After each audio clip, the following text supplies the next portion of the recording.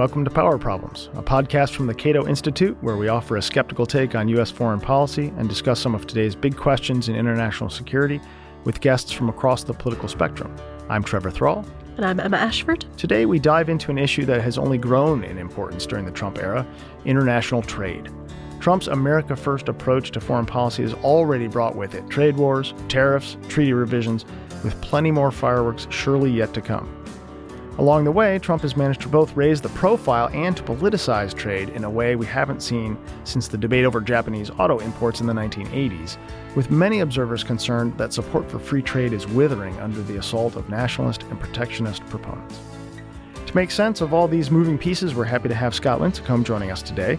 Scott is an international trade attorney, a visiting lecturer at Duke University's Law School, and an adjunct scholar at the Cato Institute, as well as the author of many excellent and insightful analyses of American trade policy. Scott is going to join us today after the news via Skype. So Emma, let's start with that news. First, let's talk about Gina Haspel's command performance up on Capitol Hill. I think you might say hauled up to the Hill to brief senators about the Khashoggi killing. At this point, the senators would vote to convict.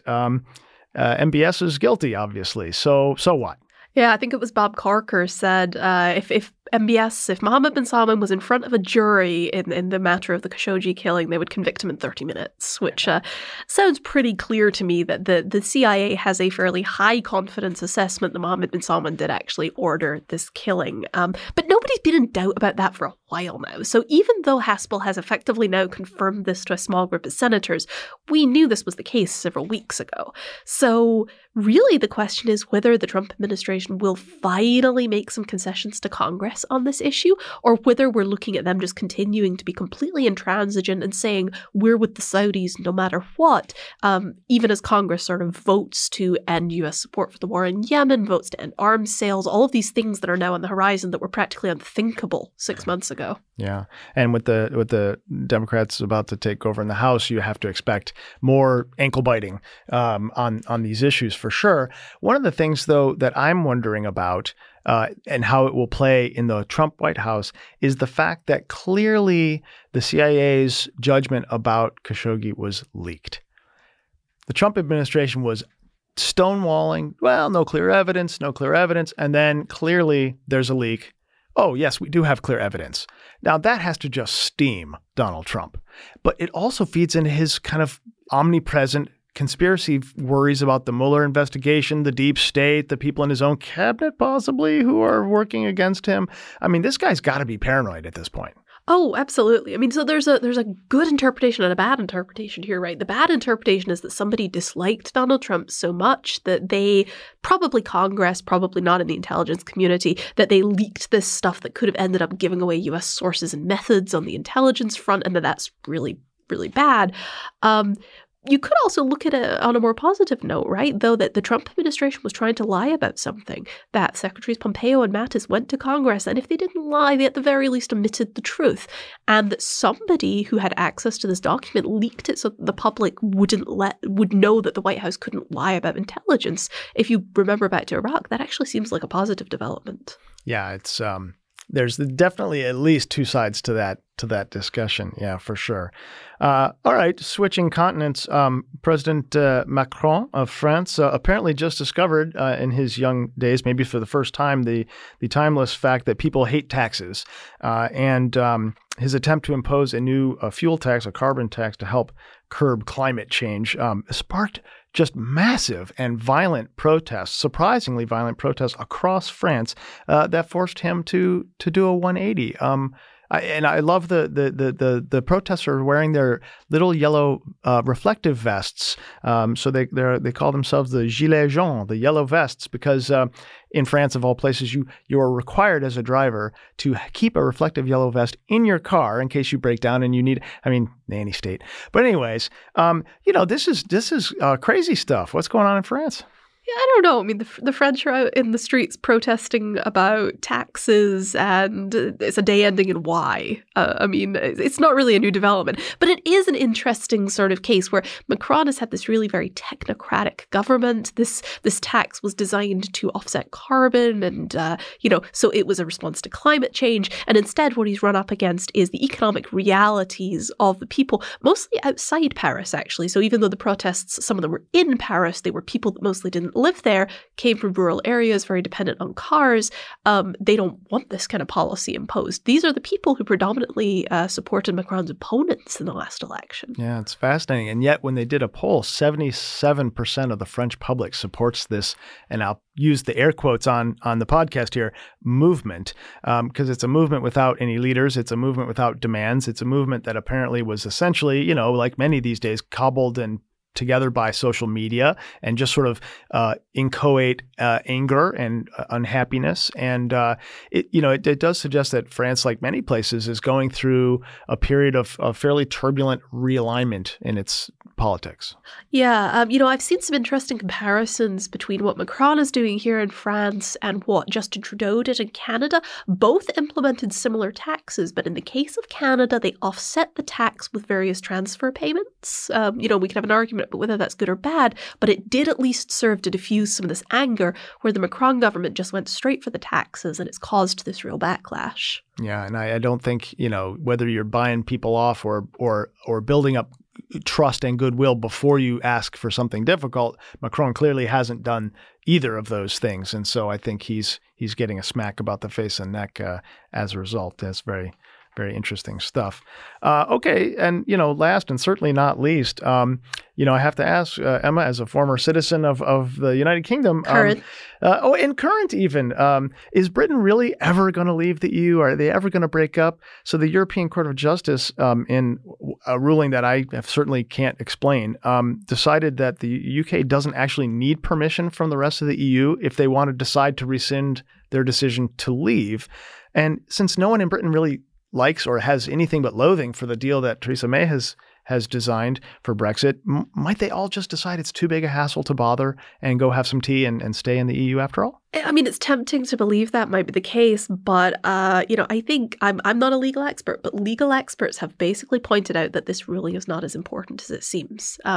Politicians in the European Union had already indicated that they would be willing to accept it. So this isn't a legal question. This was a power question, and it was already settled on that front. The thing is that there is, despite there being a fairly strong appetite in the United Kingdom to not leave the European Union, there's really no political prospect of us dialing all the way back at this point. I mean, the options are pretty much the deal that Theresa May is presenting to Parliament in mid-December, which is sort of Brexit, but we mostly stay integrated with the European Union on everything except the movement of people, which her own backbenchers don't like.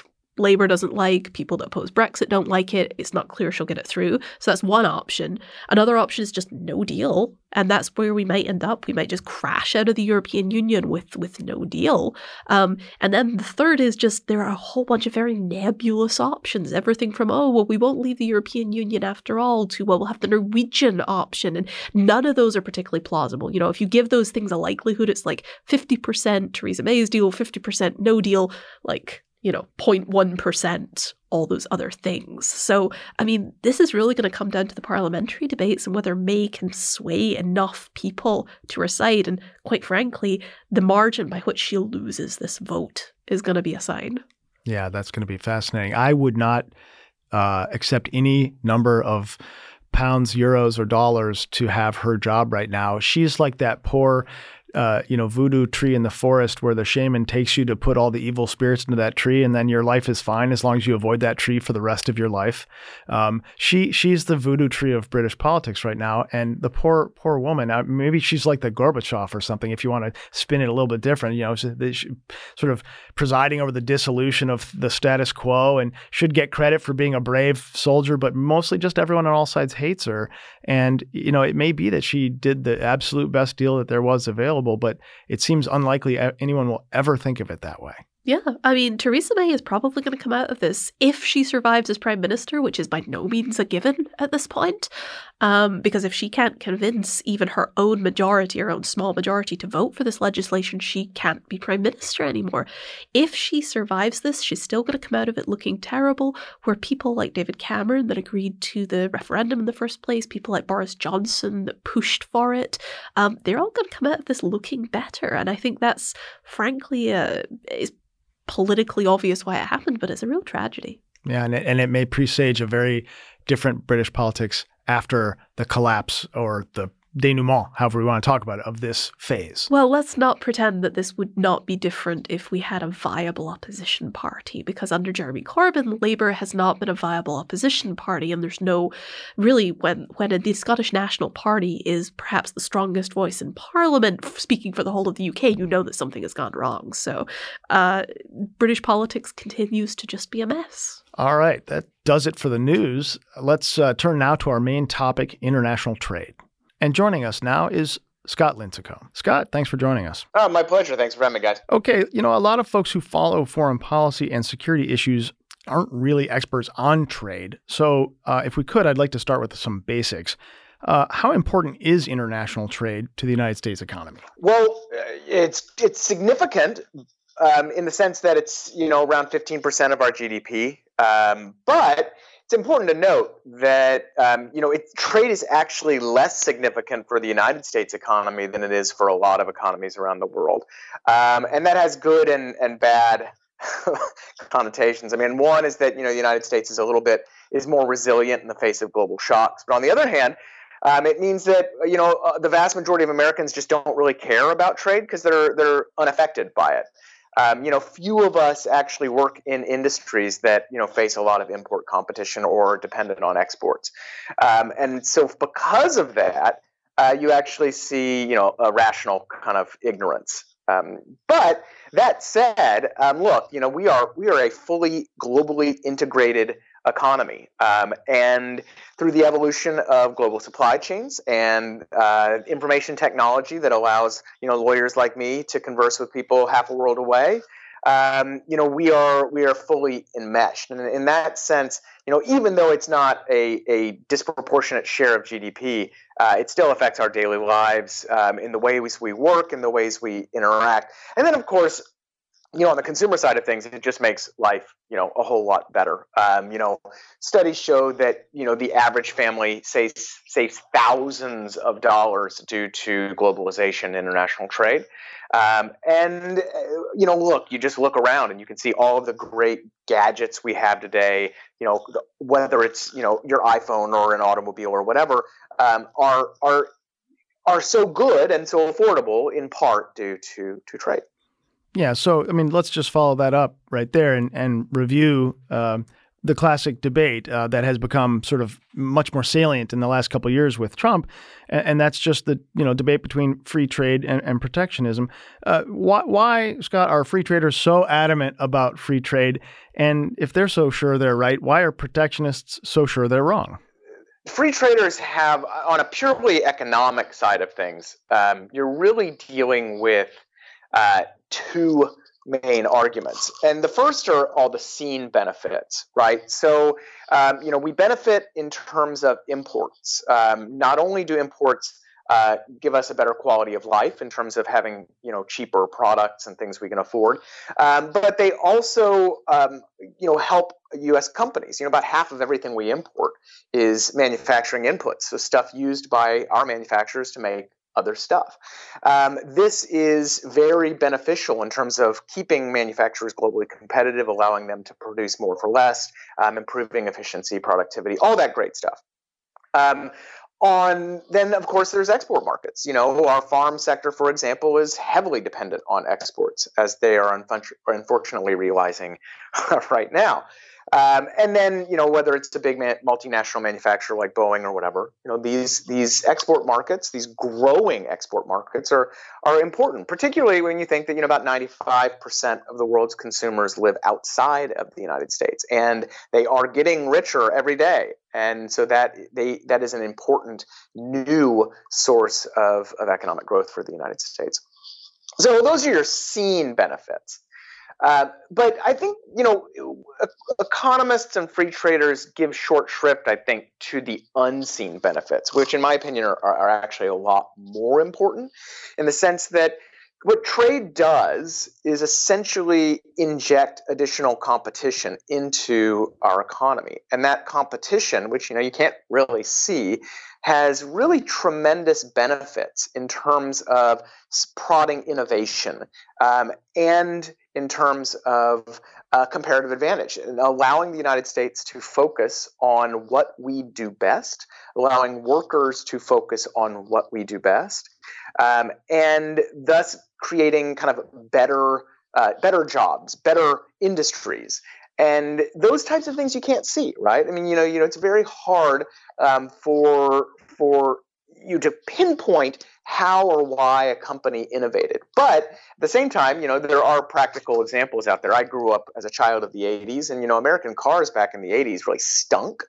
And that was in a time of quite severe American protectionism, protecting the U.S. Industry, the big three, from Japanese import competition and others. And now you look around today and you see that, American automobiles are actually pretty darn decent. And a lot of that is due to the intense competition they faced in the 90s and 2000s. So that's, the unseen benefits are quite huge. Now, there are, of course, seen costs, right? And those are lost jobs and or industries that go out of business. And that disruption, while again I think is quite beneficial to the overall economy. We want businesses to grow and businesses to die, and we want that kind of dynamism. But at the same time, that gives protectionists their hook, right? It's very easy to point to a lost job. It's very easy to point to a steel plant closing in the Rust Belt. The president loves to talk about all these factories that are burnt out in the Rust Belt and so forth. So that is I think the primary criticism is the loss of jobs, the loss of industry. But it ignores, again, all of the seen benefits. It also ignores just kind of the macro picture of things. I mean, it's very difficult to say that, over the last 30 years, as the, unemployment's at under 4% right now.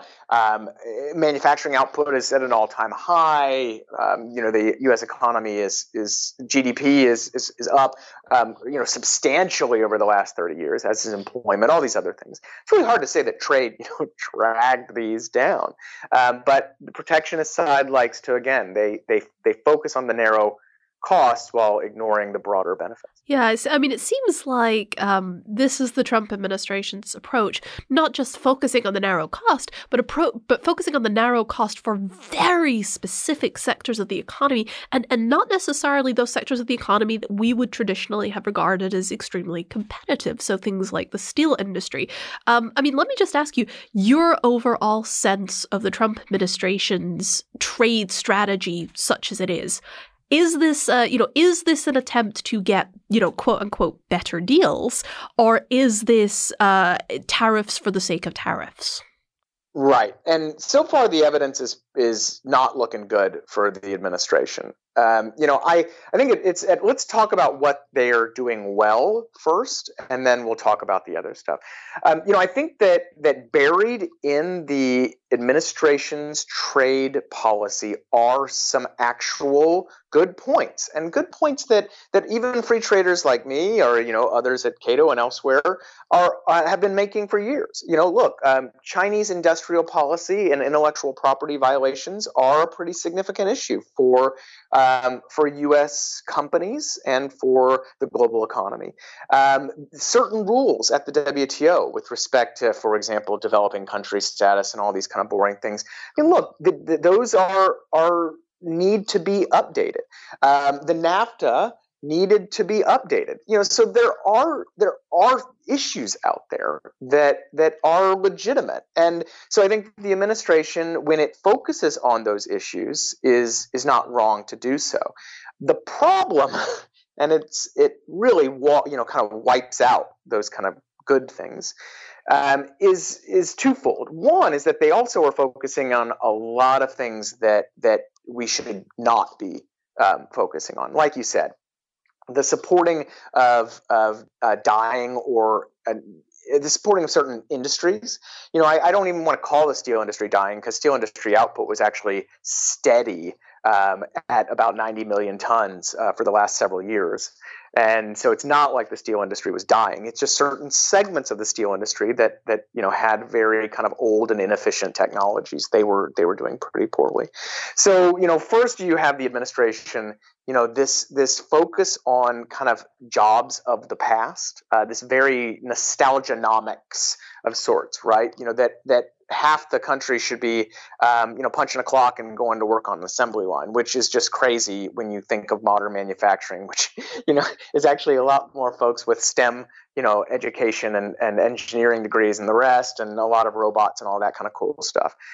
So this obsession with old school manufacturing is a problem. And of course, the use of tariffs to protect that manufacturing is an even bigger problem, because we see from tons of economic literature that tariffs are both costly for downstream consumers, but also rarely actually succeed in helping a protected industry get back on its feet. The other problem is that their actual revision of our trade agreements has proven to be pretty uninspiring by making them really more protectionist, whether it's on the intellectual property side or on automotive rules of origin, you name it. And then finally, on the big China issue, once again, most of their criticisms are valid in terms of Chinese government policy and so forth, but the means by which they're going to try to fix these is really wrong-headed. And look, and that's tariffs, of course, a focus on tariffs. And the fact is that we don't know if these tariffs are going to do the trick, but we have a ton of history that says that it's quite unlikely. And even worse, we have a lot of history that shows that there are other means to achieve reforms in other countries. And those things like trade agreements, like the TPP that we abandoned, WTO disputes, which we've really downplayed, and even though the Chinese comply with adverse WTO decisions. These types of things the administration has ignored. Instead, they're pursuing tariffs. And, so those tariffs, they typically don't achieve the type of reforms you want from foreign governments. We have a long history of using what's called Section 301, which is what we're using now in this China dispute. So far, the evidence is not very good that the Chinese are going to cave. They're making a concession here or there, but they're also retaliating heavily against the United States and hurting U.S. exporters. It's also injecting a ton of uncertainty into the markets right now, as yesterday's 800-point drop on the heels of the president's tariff man tweets makes clear. And it's, of course, also hurting U.S. consumers. And so, maybe, they pull a rabbit out of the hat here, but it's kind of like, using chemotherapy to solve a head cold. We haven't pursued the tried and true methods, and we're instead pursuing quite a radical medicine for no clear reason. Yeah, I honestly feel like I'm having deja vu here to all of the discussions that we have about the Trump administration's foreign policy, which is often pinpointing problems that are very real problems and then pursuing solving them in a way that is just completely counterproductive. But I do want to, for 1 second, pivot this discussion a little. So we're primarily coming at this from the foreign policy, national security point of view, and the Trump administration has made the argument that this is a national security issue, that bolstering these industries is about national security. If you look at the national security strategy, it's about maintaining America's industrial base. Do you think there's any truth to those arguments? Yeah, so, I think theoretically, free traders have a legitimate, they believe national security is a legitimate exception to a broadly free trade approach to policy. So, even a guy like Milton Friedman has said, look, national security is the one area where there may be a legitimate reason for protectionism. And you can see that in the past, U.S. policy has used national security protectionism in a way that I think few free traders would really disagree with, at least broadly. For example, when you restrict the exportation of nuclear materials, right?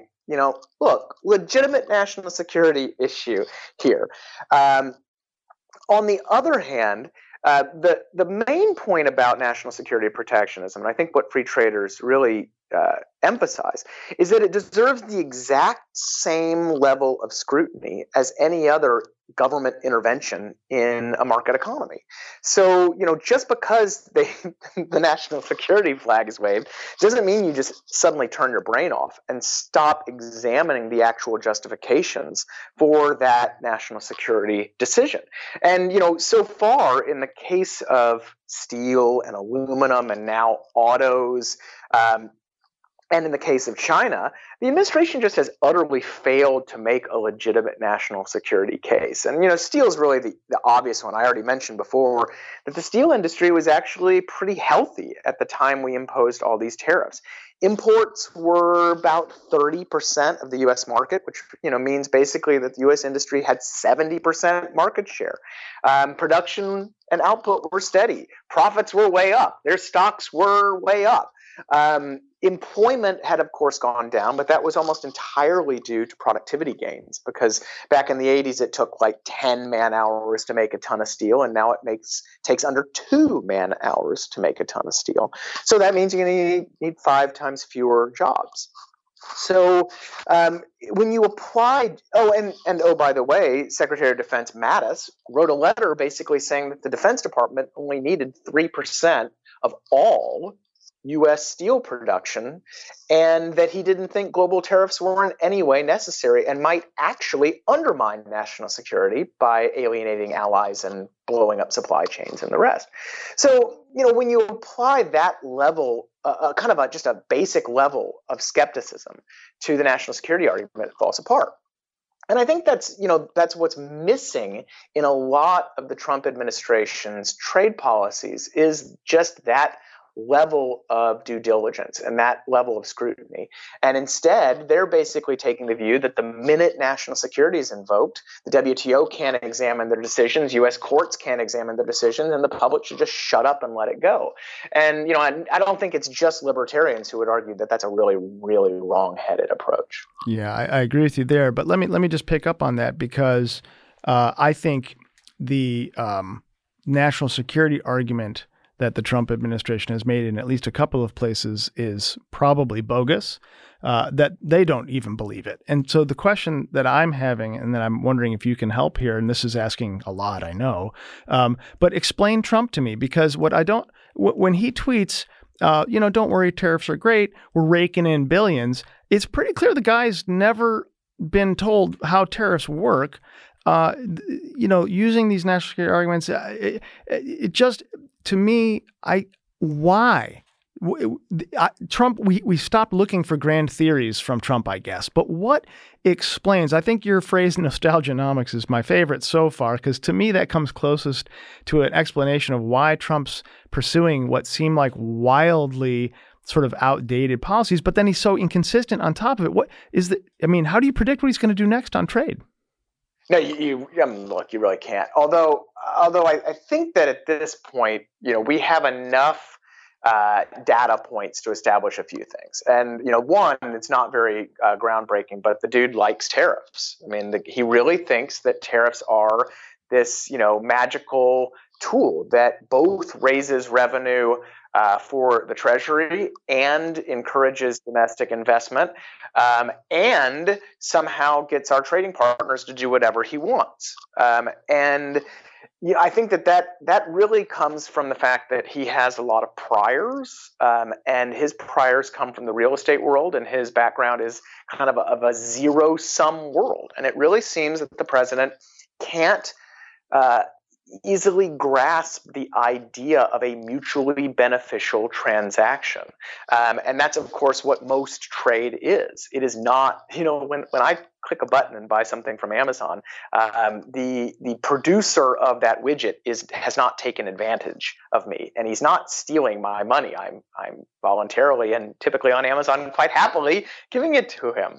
And that is lost on a president who kind of has this zero-sum worldview.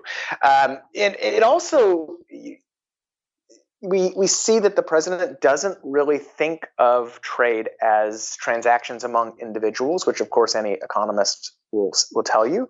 He really sees it as, the trade balance is foreign countries selling America stuff, kind of as if it's, really just, a whole, shipments of goods basically being launched at the United States by foreign countries, which of course is crazy talk.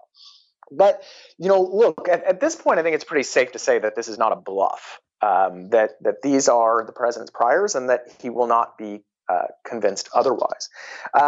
And so, we are, we just kind of have to adapt accordingly.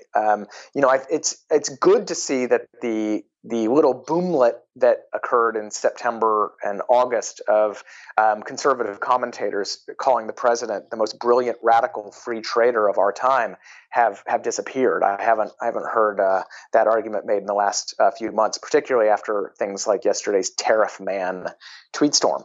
No, I mean, instead it seems like the president really likes tariffs. He thinks that foreigners pay them.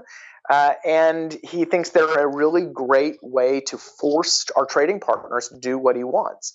And that the first parts, are failing basic economics. The last is a little more difficult.